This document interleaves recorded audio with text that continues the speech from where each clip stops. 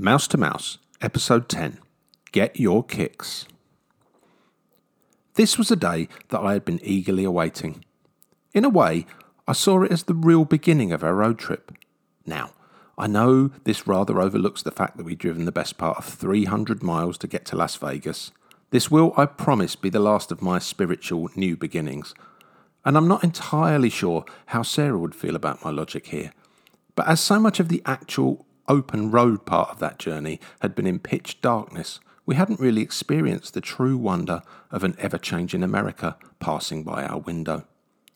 Today was the day that all that was set to change, and just for good measure, a sizable proportion of the road that was about to open up before us was going to carry the impossibly romantic designation of Route 66. Before all of this could be achieved, though, we had to actually leave Vegas, which isn't quite as simple a proposition as you might imagine. Firstly, we had to wait for our car to be retrieved by the valet, which is an entirely unfamiliar experience for someone from the UK, where generally, if someone else drives away in your car, your next action is to report it's stolen.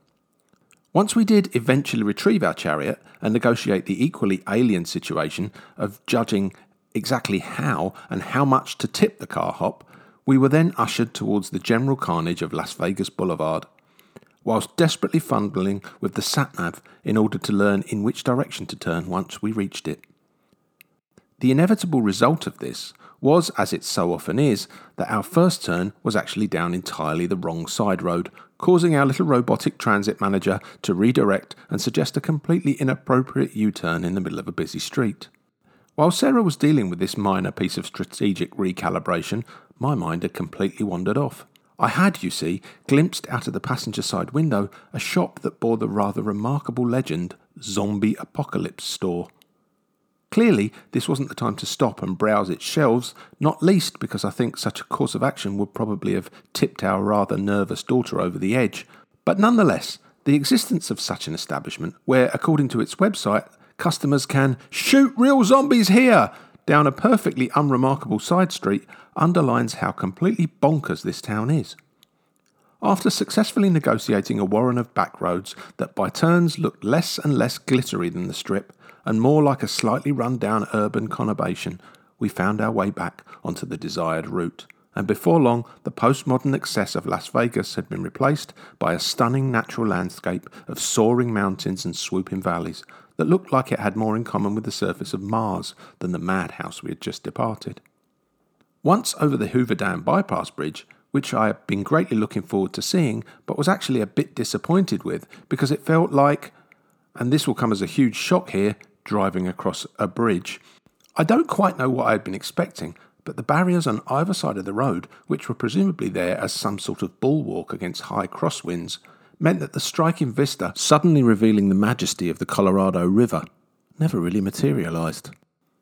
At one point, shortly after we crossed over into Arizona though, I was shocked to glance out of my window and see the Lone Ranger cresting a hill on silver, waving his gleaming white hat in the air, while sharing a brotherly multicultural moment with Tonto. Okay, this didn't actually happen, but it really wouldn't have surprised me if it had, because the land into which we were now driving instantly recalled every Western and a good deal of the road movies that I'd ever seen.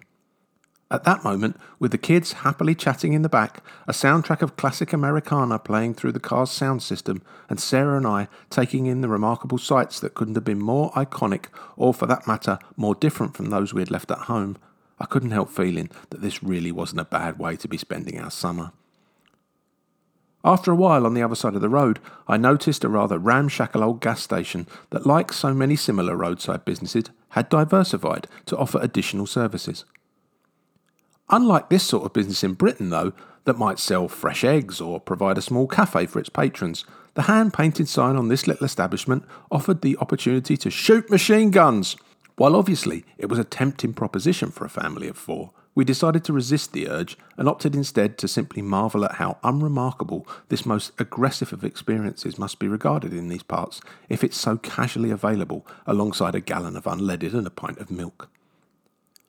Another thing that caught my eye and piqued my curiosity whilst driving through this particular section of Arizona desert was the number of remotely situated houses that had large boats outside them. After some thought, I concluded that there was perhaps some kind of spiritual movement dwelling in and possibly affected by this particular landscape, who saw themselves as latter-day Arizonan Noahs, and who had been given a divine tip-off about an impending deluge that would at any moment convert the surrounding Dust Bowl into a Wild West version of the Everglades. Either that, or they just like driving a really, really long way to go boating, but frankly, I prefer my explanation. Our first stop on the way to our final destination of Flagstaff was the town of Kingman, but before we reached it, actually about 14 miles before, we drove past a dilapidated old shack of a place that carried a sign excitedly exclaiming that this is Santa's land, complete with a portrait of the jaunty old chap himself with his trademark white beard and scarlet headgear. Though we didn't realise it at the time, we were actually passing through the abandoned ghost town of Santa Claus, Arizona. Santa Claus was formed in 1937 by a larger-than-life lady, she was apparently 300 pounds in weight, called Nina Talbot, who, like us, had travelled this way from Los Angeles, with her husband claiming, according to the excellent Atlas Obscura travel blog, to be the biggest real estate agent in California. Get it? Quite why Talbot decided that the middle of the Mojave Desert was just a place for a Father Christmas-themed attraction is anybody's guess. But perhaps rather surprisingly, it achieved some success as a tourist destination, but never lived up to Nina's hopes of convincing people of upping sticks and moving to the desert was a wise and presumably festive lifestyle choice. The Talbots sold their interest in Santa Claus, I never thought I'd write that particular sentence, in 1949, but the town continued as a holiday-themed, desert-bound and steadily declining Arizonan rival to Disneyland for the next 46 years, until the last business finally closed its doors in 1995. Now, all that remains is the crumbling old building and the sign that caught my eye, but I must confess that this was exactly the kind of place that I'd always hoped we might see, and the whole ill-conceived get-rich-quick scheme was the sort of manifestation of the American dream that those old 50s live-action Disney movies had me believing in. A single statue of a bright white sheep on the hillside marked our entrance into Kingman, and a first real glimpse of signs that proclaimed the most iconic road number in the world ensured that this particular small town would live long in my memory. Driving into Kingman felt very much like seeing a real-world manifestation of the road that we had sauntered down a few days ago at Cars Land in Anaheim. It's not so much that it looked like Radiator Springs, although there were certain physical resemblances, but more that you could feel a kind of unifying aura being cast by the mother road. The fact that we stopped ostensibly to visit the first of a plethora of Route 66 museums that exist all the way along the road didn't hurt in that respect. Before we managed to make it to the museum, though, we stumbled across a memorial to a man by the name of Edward Fitzgerald Beale, a US Navy lieutenant who, between 1850 and 1880, at the behest of President James Buchanan, set out to survey and build a 1,000-mile wagon road from Mexico to the Colorado River that divided Arizona and California. The route of this road was ultimately followed by, you guessed it, US Highway 66, along with the Santa Fe Railroad. But while this obviously fits in nicely with our current narrative, it is not the most interesting characteristic of Beale's project. That distinction would have to go to the fact that rather than simply using horses or even mules as pack animals for his expedition, Beale augmented them with the first and to date only camel corps to trek across the continental United States. The idea to use camels because of their ability to travel much greater distances without sustenance than any other comparable animal was actually that of Secretary of War and later President of the Confederate States Jefferson Davis, but was ultimately abandoned as a practice because, ironically, they gave the mules and horses the hump. The Route 66 Museum was a small but enjoyable exhibit showcasing the history of the road and its importance to the town of Kingman, as well as paying homage to its famous son, the habitual comic cowboy sidekick Andy Devine.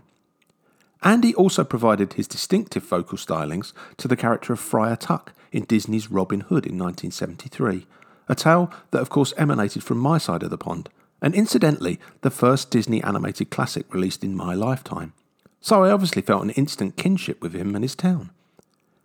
We all enjoyed the museum and then spent a further time in the glorious Arizona sun exploring the static steam locomotive, by which I mean climbing into it and pretending to be an engine driver,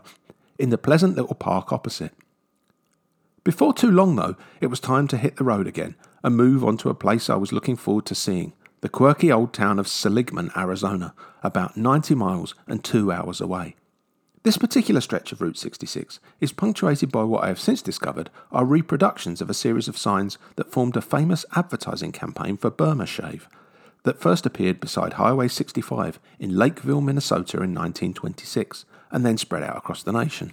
The campaign usually consisted of a set of small roadside signs that gradually revealed the humorous promotional message, and on the last sign bore the company's name.